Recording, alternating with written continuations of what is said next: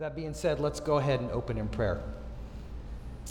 Our Father and our God, we want to know you, and we want to give you praise for who you are. So we pray that you would bless us with your special presence as we study you in this 12-week series, that we would see and know that you are worthy of our praise and worship.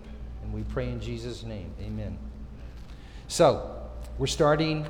This is number 1 on your handout. This is the way I like to do it. I know some people don't like the way I do it. I like the way I do it. So this is number 1. We're starting a 12-week study on the attributes of God. And I have previously taught this before, about 5 years ago. I've made massive modifications. I think the lessons are clearer, and I've tried to shorten them to give us a little more time for discussion. But we'll be focusing on the personal perfections of God when there was no creation, no heaven, no sin, no angels to sing his praise existed before there was such a thing as time, namely the internal works of the divine being. And I want to emphasize that word internal because the Latin for that is opera ad intra. It means internal works. So what we're talking about is God in himself, okay? When we talk about God in relation to creation and everything, we'll call that opera ad extra, external works. But what we're really looking at is who is God in himself. So we're going to be using that ad extra and ad intra a lot, so remember that. So this will be a study in the Christian theological tradition of metaphysics. So you can tell your friends, what are you studying in Sunday school? Metaphysics. They'll be blown away, okay? Metaphysics is just a fancy word that means the things beyond physics, the things beyond the physical, okay? So, and metaphysics is the branch of philosophy, examines the fundamental nature of reality. But for Christians, this always starts with the study of God. This is number 2 in your handout. We're going to focus our attention on the undivided essence and attributes of God, which is shared by the 3 persons of the Trinity using the classical Christian theism model. There's a lot of different models out there. This is the historic one. This is what the Westminster Confession is based on. This is why I don't want to argue it with you, okay? Because there's a lot of bad theology out there that people are reading. So we will affirm only what God has said about himself in the Bible, which includes deducing truths about God by good and necessary consequence, as the Westminster Confession says. So, can we see God? No. Why not? He's a spirit, okay? But God wants us to see his glory. So he created a wonderful, beautiful world to reveal to us that he is there and that he is awesome. Romans 1:19 and 20 says, "For what can be known about God is plain to them, because he has revealed it to them. For his invisible attributes," and that's what we're studying, "for his invisible attributes, namely his eternal power and divine nature, have been clearly perceived or recognized ever since the creation of the world and the things that have been made." Psalm 19:1 says, "The heavens declare the glory of God, and the sky above proclaims his handiwork." So as we shall see in this study, it is difficult for the finite, that's us, to grasp the infinite, that's God. However, what God does reveal about himself in creation and Scripture is real and useful. And as we'll see in this, for example, 2 Timothy 3:15 and 16 says, "The sacred writings which are able to make you wise for salvation through faith in Christ Jesus, all Scripture is breathed out by God and profitable for teaching, reproof, correction, and training in righteousness." So, and this is number 3 in your handout, it is necessary for salvation that God is knowable. But because God is infinite and we are finite and limited, we can never fully understand God. This is known as his incomprehensibility. Psalm 145, verse 3 says, "Great is the Lord and greatly to be praised, and his greatness is unsearchable." Okay? So incomprehensible means difficult or impossible to understand or comprehend. Now, the term incomprehensibility can be somewhat misleading. It doesn't mean we have no way of knowing anything about him. It just means that no human mind can fully comprehend all that God is. It means that our knowledge is not exhaustive. This is number 4 in your handout. God is immanent, which means he's intimately present. But he remains incomprehensible and transcendent, independent of the material universe, beyond all known physical laws. He's above us, okay? Unfortunately, many people have formed an idol in their mind and called it God, and maybe even worshiped it, because it is more convenient than contending with a God who is incomprehensible and mysterious. And at the end of these 12 weeks, you're going to be left with a lot of mysteries, okay? And by the way, this is where heresy usually comes in. People don't like mystery, so they try to define it in unbiblical, unorthodox, and even heretical ways. So if we could define God, search him out to exhaustive perfection, say everything we know about him that could be said, God would not be God. The knowledge of God is, as Psalm 139:6 says, too wonderful for me. It is too high. I cannot attain to it. A God that I understand would be less than myself, and therefore not God. And the beautiful thing about having a God who is bigger than I can understand is it means that he has purposes beyond my reasoning too, beyond my ability to conceive. But incomprehensibility also means that we never learn too much about God, because we'll never run out of things to learn about him. Now, it's also often said that God is ineffable.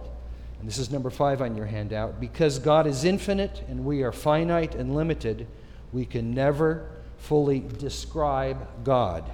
This is known as God's ineffability. The word ineffable literally means incapable of being expressed in words or indescribable. You know, and we have this hymn we sing all the time. So worship the King, O measureless might, ineffable love, while angels delight. It's indescribable. Words can't reach to it. So to say that God is ineffable would mean that our language is incapable of capturing God. He is so awesome, we don't have words to describe it. And a lot of times in today's world, we've lost the sense of the awesomeness of God. Martin Luther, who's quite a character in his remarks, once said that those around him spoke to God as if he were a shoe clerk's apprentice. A.W. Tozer says, when we draw closer to God, you see, we begin to understand just how much greater he is than anything we can grasp or describe. Our instinct is to make God into something manageable and controllable. But God, in condescending love, has by revelation declared certain things to be true of himself. These we call his attributes. And he's provided enough knowledge of these to satisfy our intellects and ravish our hearts. And regarding ineffability, Augustine, and this is number 6 on your handout, said, and yet, although nothing worthy of his greatness can be said about him, God has condescended to accept the worship of men's mouths and has desired us through the medium of our own words to rejoice in his praise. So in the book of Proverbs we read, the fear of the Lord is the beginning of wisdom. So in order to fear God, however, we must know something about who he is. A desire to know about God should be the desire of every Christian. Yet we must never seek such knowledge with the wrong motivation. The study and nature of attributes of God is one of the most awe-inspiring studies any Christian can engage in.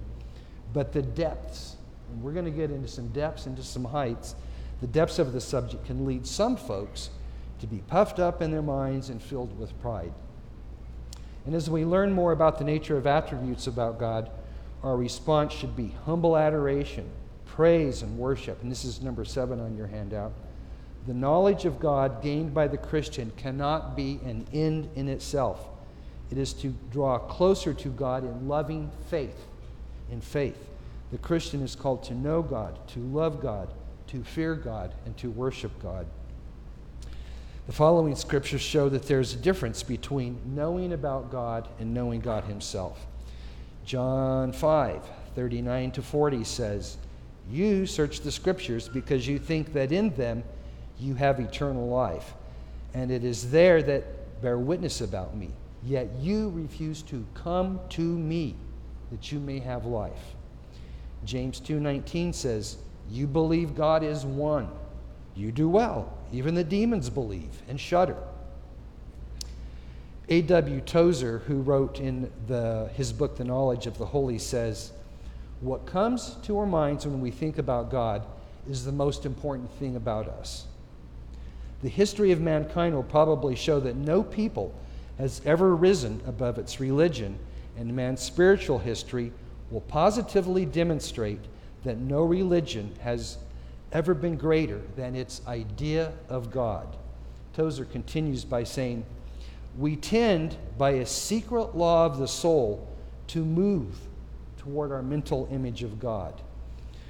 Always the most revealing thing about the church is her idea of God, just as her most significant message is what she says about him or leaves unsaid. For her silence is often more eloquent than her speech. She can never escape the self-disclosure of her witness concerning God."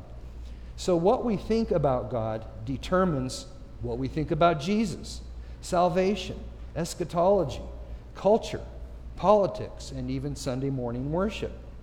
This is number 8 on your handout.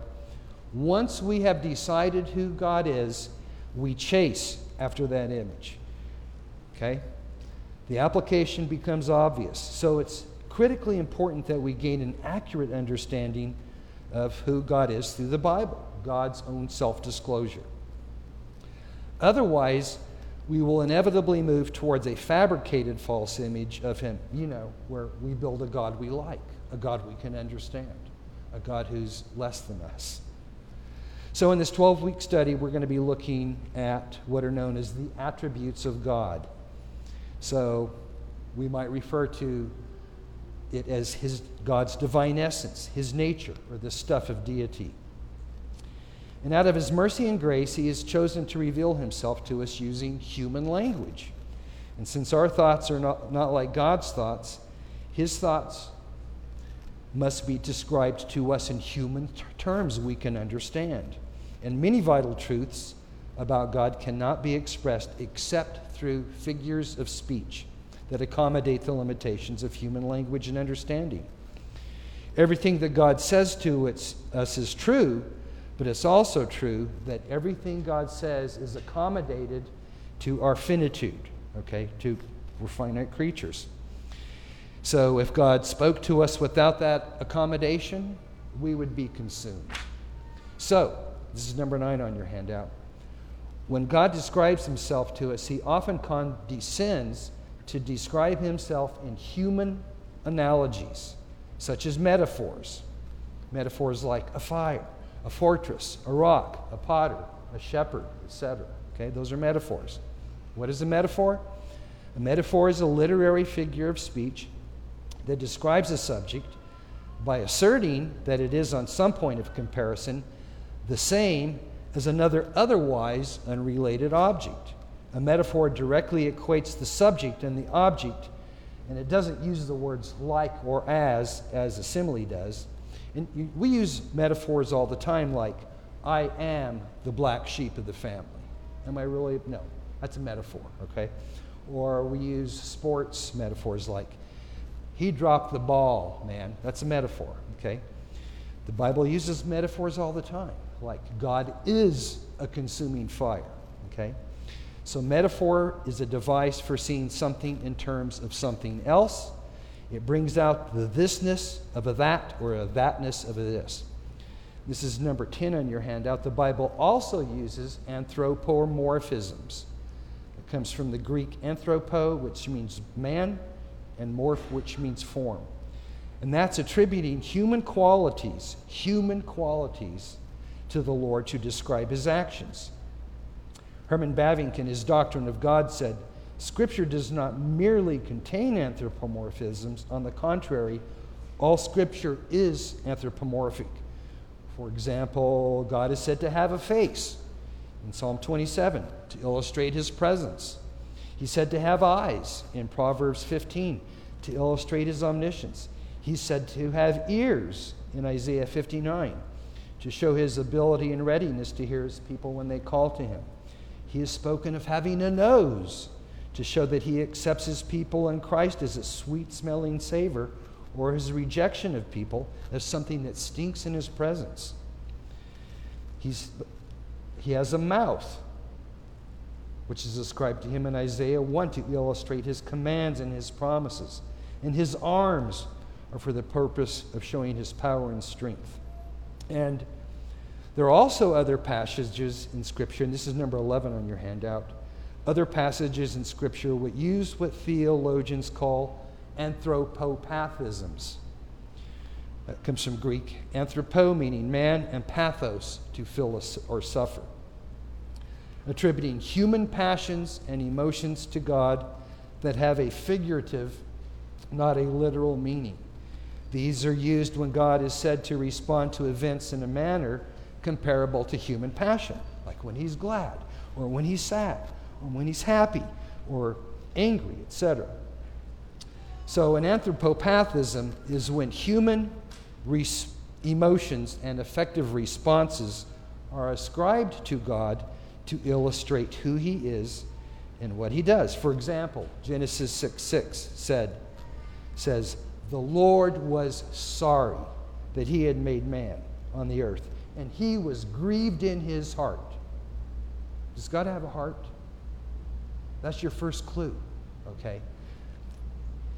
We can't grieve God. And when we get into further lessons, you'll really understand what I mean by that, okay? That's an anthropopathism. These anthropomorphisms and anthropopathisms must be mined, however, for their meaning. While it's true that they're figures of speech, we must nonetheless acknowledge that such expressions mean something. So instead of getting caught up on how big God's hands are, we can marvel at his works of power. Instead of wondering about God's sense of smell, we can read the text in order to discern how we may please him. Instead of worrying about reconciling God's immutability and impassibility, which are both separate lessons in this series, with portraits of God which depict him as getting angry, we should read Scripture and understand what sort of evil he has eternally set himself in opposition to and flee from it. This understanding is going to be important in later lessons, which is why I wanted to talk about it now. So the way to see God is to come to know him through a study of his character as he revealed himself in Scripture. But do we put God in a box? Reformed theologians are occasionally accused of putting God in a box. It might be said that we Reformed have got God figured out, stuffed, and mounted on the wall. And to some extent, this may be true. It may seem that we have erected barriers around him, seeking to constrain him within a system of theology. And we often seem to think that the tighter we box him, the greater power we'll have to bring to bear when we release him. Because we may put God in a box in our mind, this in no way affects God's character or ability to act. He cannot be bound. So we need to reconcile God's revelation of himself with our ability to understand him.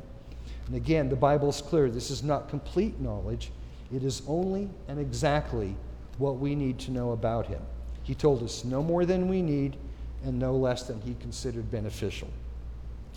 As Francis Schaeffer pointed out, and this is number 12 in your handout, God has given us true knowledge of himself but not exhaustive knowledge.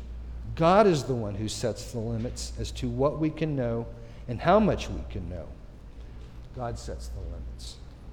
We should do well to keep several passages in mind. Deuteronomy 29:29. The secret things belong to the Lord our God, but the things that are revealed belong to us and to our children forever, that we may do all the words of his law. Isaiah 55:8-9 says, "For my thoughts are not your thoughts, neither are my ways, declares the Lord. For as the heavens are higher than the earth, so my ways are higher than your ways, and my thoughts than your thoughts." So the first way we can put God in a box is through our misunderstandings of him and his nature.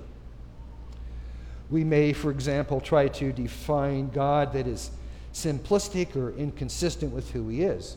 And the classic example of this would be God is love. Okay? Of course, this is true because the Bible affirms that God is the very embodiment of love. Love is part of the very fabric of his being. But this is simplistic if we do not take into account God's other attributes, such as his wrath. This is number 13 on your handout. If we create a definition or understanding of God that overemphasizes one of his attributes at the expense of others, we have constructed a false view. We have put him in a box of our own making. Everybody good so far? Any questions so far?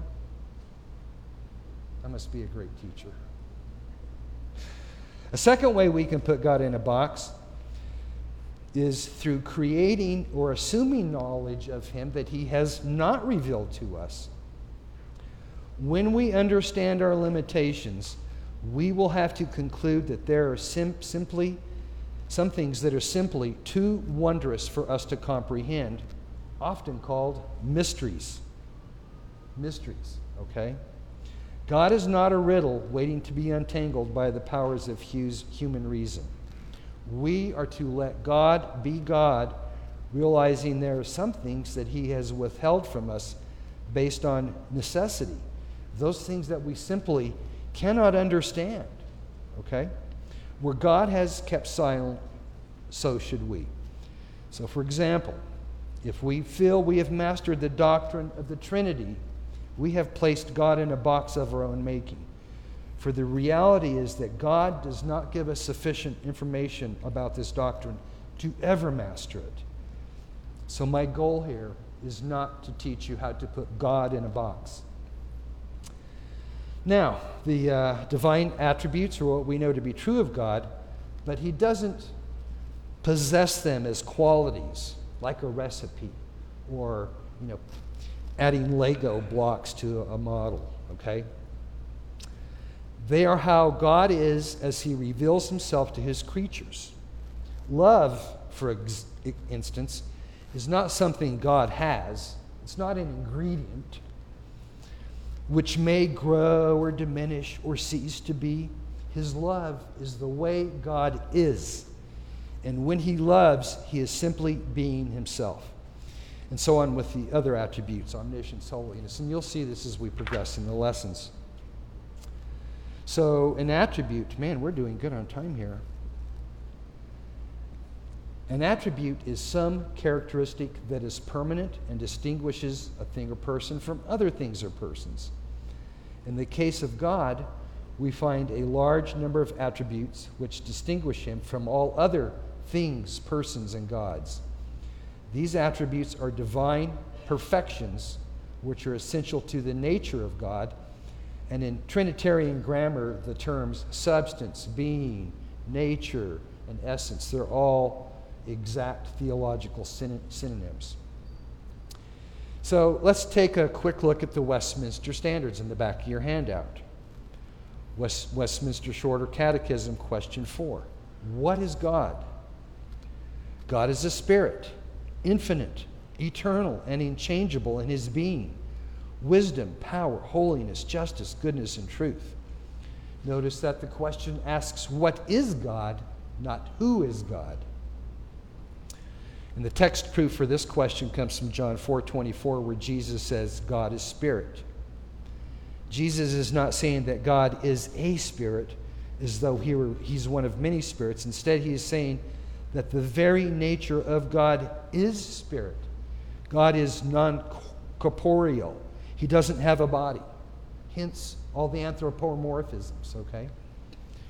Westminster Confession of Faith, chapter 2, section 1 says, "There is but one only living and true God, who is infinite in being and perfection, a most pure spirit, invisible, without body, parts, or passions, immutable, immense, eternal, incomprehensible, almighty, most wise, most holy, most free, most absolute, working all things according to the counsel of his own immutable and righteous will, for his own glory. Most loving, gracious, merciful, long-suffering, abundant in goodness and truth, forgiving iniquity, transgression, and sin, the rewarder of them that diligently seek him, and withal most just and terrible in his judgments, hating all sin, and who will by no means clear the guilty." Notice again that the Westminster Confession of Faith says that God is a most pure spirit. Again, this teaches that God is above sensuous perception. In other words, that he's not a material being. But he is not an ethereal force that permeates all things, as some Eastern religions suggest. And the confession says that he has no body, nor parts, nor passions. This means that he has no material organism of any kind like humans do, and that his essence cannot be divided into parts like Lego blocks. Just no parts and pieces. And that he doesn't experience the passions to which man is subject. So the perfections of God are attributes without which he would cease to be God. And God's essence is limitless, unmeasurable, and unfathomable, and inestimable in every way. He cannot be his attributes more than he already is. And that is what it means to be perfect. So whichever divine perfection or attribute we are discussing, it is true of God in infinite measure. And for that reason alone, our God is the one who deserves our worship. Now, there's many ways to classify the attributes of God. Some theologians have spoken of attributes of positive and negative, others as absolute and relatives, others as natural and moral, and still others as communicable and incommunicable. And the latter of these, communicable and incommunicable, is the Reformed tradition, so that's the way we're going to be looking at them. This is number 15 on your handout. The incommunicable, unshared attributes, these emphasize the absolute distinction between God and the creature. The incommunicable are those which cannot be bestowed, but which of necessity exist only in the triune God. Then number 16 is the communicable shared attributes. These are attributes that God shares with his creatures to some extent. So, for example, we're commanded to be wise, merciful, and just in imitation of God. It should be pointed out, however, that what we see in man is only a finite, limited, and imperfect likeness of that which is infinite, unlimited, and perfect in God. So attributes, in short, describe and reveal the essence of God. They reveal God's nature, his essence. So we should not think of God as consisting of anything other than divinity. The substance of God is God, not a bunch of ingredients taken together that together yields deity. This is number 17 in your handout.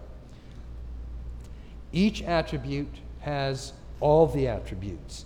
The attributes sing in harmony. And if you pull at the string of any one of these attributes or essences, you unravel a ball of theological problems. And that's what we're going to talk about in the doctrine of simplicity. That's lesson number 3. Theology is like a spider's web, where each string in the web is somehow connected to the others. And if you break just one string, which is real common, by the way, You cannot believe how much bad theology is out there. The consequences can be disastrous for the entire web. And the thin veneer of truth that is varnished over most heresies make them seem outwardly innocuous. All heresy usually begins with a partial truth regarding God, and that is the way of the cults, to reduce biblical truth, to make God comprehensible and understandable in your minds, to solve all the mysteries. Cults don't like mysteries, okay?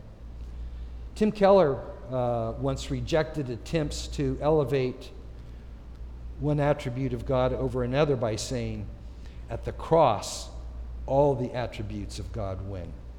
In fact, the cross of Jesus is probably the supreme demonstration and manifestation of the divine attributes. Do you want to see God's love? Look at the cross. Do you want to see God's holiness? Look at the cross. Do you want to see wrath? Go to the cross, and so on.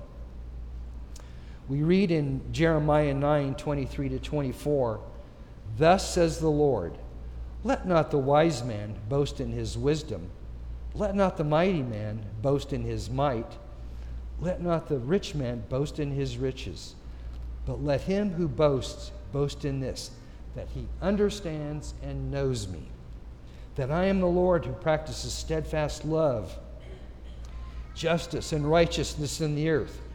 For in these things I delight, declares the Lord." Did you catch that anthropopathism there? I delight, okay?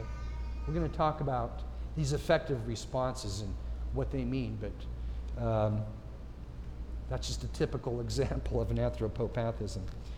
In Matthew 7:21-23, Jesus warned, "Not everyone who says to me, 'Lord, Lord,' will enter the kingdom of heaven, but the one who does the will of my Father who is in heaven. On that day many will say to me, 'Lord, Lord, did we not prophesy in your name, cast out demons in your name, and do many mighty works in your name?' And then I will declare to them, 'I never knew you. Depart from me, you workers of lawlessness.'" So, in the last days, there will be many who have accumulated vast knowledge of God, but who have never truly known Him. They will know about God without ever really knowing Him. And they will be cast into the lake of fire despite their great knowledge of the Bible and biblical theology. And that's one of the reasons I wanted to teach these lessons. There is so much bad theology out there. And it gets worse. You know, I taught this 5 years ago, and I've greatly modified these lessons. I think they're a lot better. But I cannot believe, even in Reformed circles, it is terrible. That's why I'm teaching this. This is what the confession is based on. Okay? Classical Christian theism. And the bad theology goes beyond bad and unorthodox. In many cases, it's extremely heretical.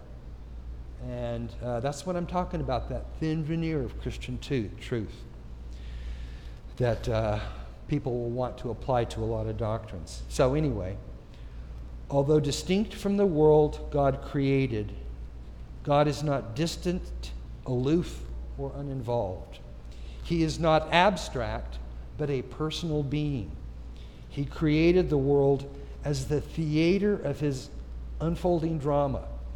God is, as it were, a cosmic artist directing the world down to its minutest detail. He created us to glorify Him, and the more we reflect on His greatness, the more our souls are inflamed to adore Him and worship Him for His magnificence. So it's my hope that God will use this study to change your life and compel much worshipful amazement, that you'll have a grander, bigger, more glorious picture of God on high than you have ever imagined, that you will see yourself as a blessed character in the divine artwork, that you will see that to glorify God is to praise His attributes, that you will see that the gap between man and God is infinite, And only through the mediation of the God-man Jesus Christ can we truly enjoy God. That you'll see brokenness, repentance, the joy of forgiveness, and a taste for the magnificence of God, and that your soul would be comforted from seeing God as He's revealed Himself. So, here's our course syllabus, and this is on your handout too. Number 1 is the intro today. Number 2 is aseity, self-existence and independence. Some people call that the foundational attribute of God. My favorite is number 3, the unity or simplicity. My view is, when I hear people talk, we have a tendency to veer toward tritheism. The unity, simplicity is the thing that keeps God one, okay, in His tri-unity. It's a really great lesson. Number 4 is God's eternity and omnipresence. Number 5 is His immutability. And you're going to start seeing that all of these attributes do tie together. And it's kind of a building block thing. And you'll see how immutability is very much related to impassibility, which is in week number 6. Then we'll move on to God's communicable or shared attributes, His omniscience, His knowledge, His truthfulness. Number 8, lesson 8, omnipotence, sovereignty, and freedom. Number 9, love, goodness, and mercy. Lesson 10, holiness, righteousness, justice. 11 is jealousy and wrath. That's a scary lesson, believe me. One of the things we're going to talk about in that lesson, though, is the problem of evil, all right? This is one of the things that drives a lot of people from Christianity. And in the last lesson, we're really going to talk about the Trinity, the tri-unity, the same essence in 3 persons. And by the way, that's not an attribute, okay? Trinity is not an attribute of God. You'll see why when we get to it. And then we're going to talk about Jesus, who has 2 natures in the same person. I mean, that's even more of a mystery. So these lessons will be challenging and mind-expanding. Hopefully your souls will be stirred as our imaginations expand to grasp the greatness of God and His difference from us. And some might say a study like this is for pastors and seminary students, or philosophers and theologians, or professors and scholars. No, it's for Christians. It's for people who want to know their God. That's all I got. We're on time here. Plenty of time to ask any questions, make any comments. Yes? Maybe we do need a microphone. I can't hear you. The answer to number 2 is deducing. One of the reasons we deduce truths, for example, the doctrine of simplicity. Many theologians have excluded the doctrine of divine simplicity from their list of God attributes, and one of their problems is it doesn't say that God is simple in the Bible. No, but it's deduced. So neither is the Trinity. That's another one of the truths that we deduce. Yes? The answer to number 14 is mysteries. We're going to do our best to teach these lessons to the extent that God has revealed Himself, but we're going to be left holding a lot of mysteries, okay? And that's fine. God has only revealed to Himself what we can comprehend, you know? So... I had a question about number 11 and how, if you could help me articulate it a little bit better with the anthropopathisms. Because I've always wondered about how to articulate when in the Old Testament it says God remembered Lot, God remembered Noah, having that, well, does that insinuate that He forgot? Well, no.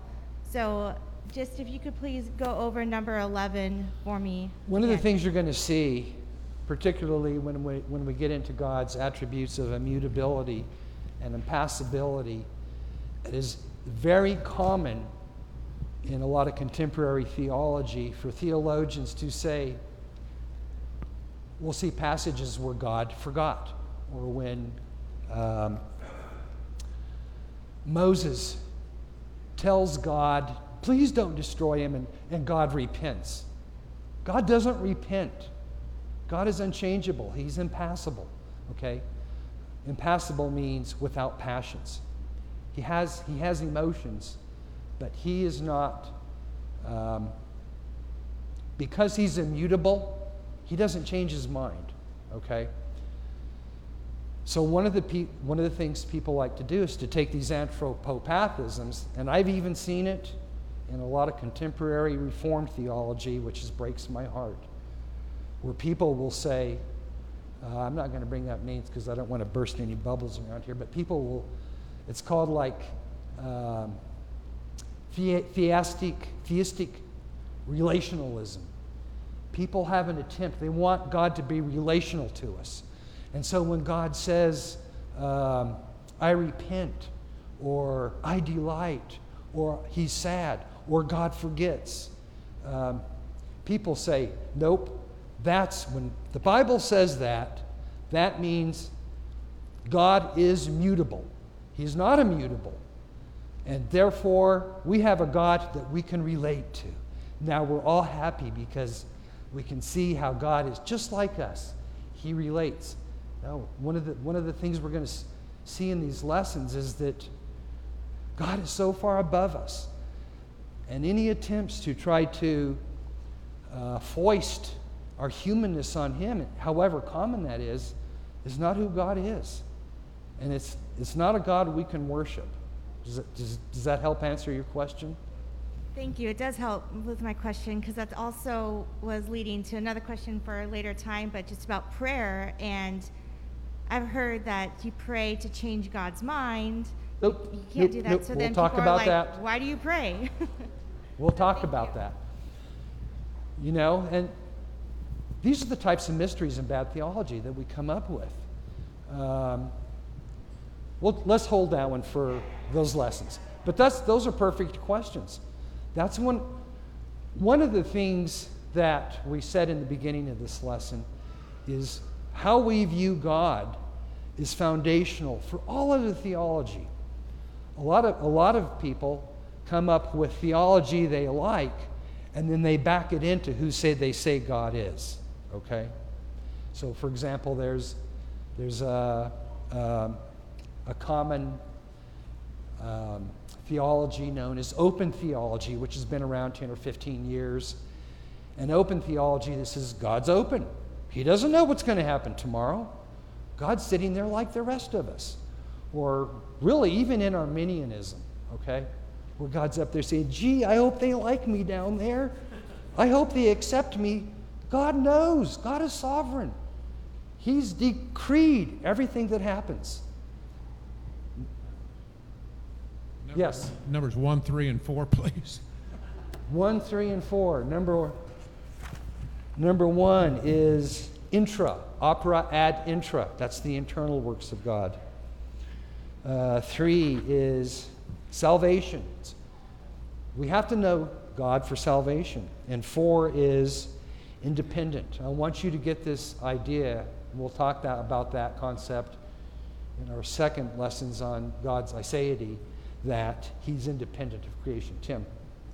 I was just going to ask, the Bible says God abides, the Bible says we breathe the Holy Spirit. What do those mean if they don't mean that he actually does? Again, they tell us something about God, okay, because what God does, and as John Calvin says, God is lisping to us. Or as Bavinck says, it's all anthropomorphisms. It tells us about, a lot of it's called phenomenology. I mean, I don't want to get really into deep in, a lot of these discussions are very philosophical, okay? But what they do tell us is, for example, God grieving. That tells us not something about God, but what was it he was grieving about? So it's used as a metaphor to communicate to us some things that God dislikes, okay? But God is not sitting there going, oh man, I am so grieved. I'm so sorry. I mean, that's not, huh? What does he do? We'll talk about that when we get to the doctrine of simplicity and impassibility. Hi, Mark. Do you have a resource or something we can read to prepare for next week's on aseity? Like a good... Resources? Yeah, like a book. Yeah, I call him the A-Team. Athanasius, the hero of the Nicene Creed. Augustine, who's really helped us with our understanding of the Trinity. Aquinas, Thomas Aquinas, and then Anselm. Of those four theologians, almost everything else is derivative. I have read hundreds of books and websites, and there is a book that is None Greater by Matthew Barrett. That's a really good book. By the way, I'm not teaching you. I have stolen stuff from everybody I can, but I've done so because some people say it better than others, okay? Mark, what was the name of that book again? None Barrett? Greater. None Greater by Matthew Barrett. None Greater by Matthew Barrett. It's really a good book, and it's very orthodox, okay? There's a lot of stuff out there by familiar theologians that I could not recommend.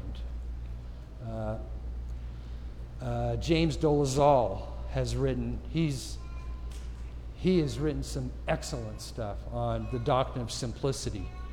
And to me, it's just really eye-opening. One of the things we have a tendency to do is to disregard the oneness and the unity of God. And the doctrine of simplicity really helps keep us in that lane, okay? So I think oftentimes we have a tendency to veer toward tritheism, where we think God the Father, God the Son, and God the Holy Spirit are not three persons, they're three people with different ideas, different wills, different knowledge. No, they're not. That's what so James Dolezal is really incredible. Dolezal. We better close in prayer. We're running late here. Our Father, we thank you for revealing yourself to us. We pray that as we go forward in these lessons, that your Spirit would be our teacher, that we would be able to understand how it is you're revealing to yourself to us, and that we might see how awesome you are and how worthy of our worship that you are. And we pray all this in Jesus' name. Amen.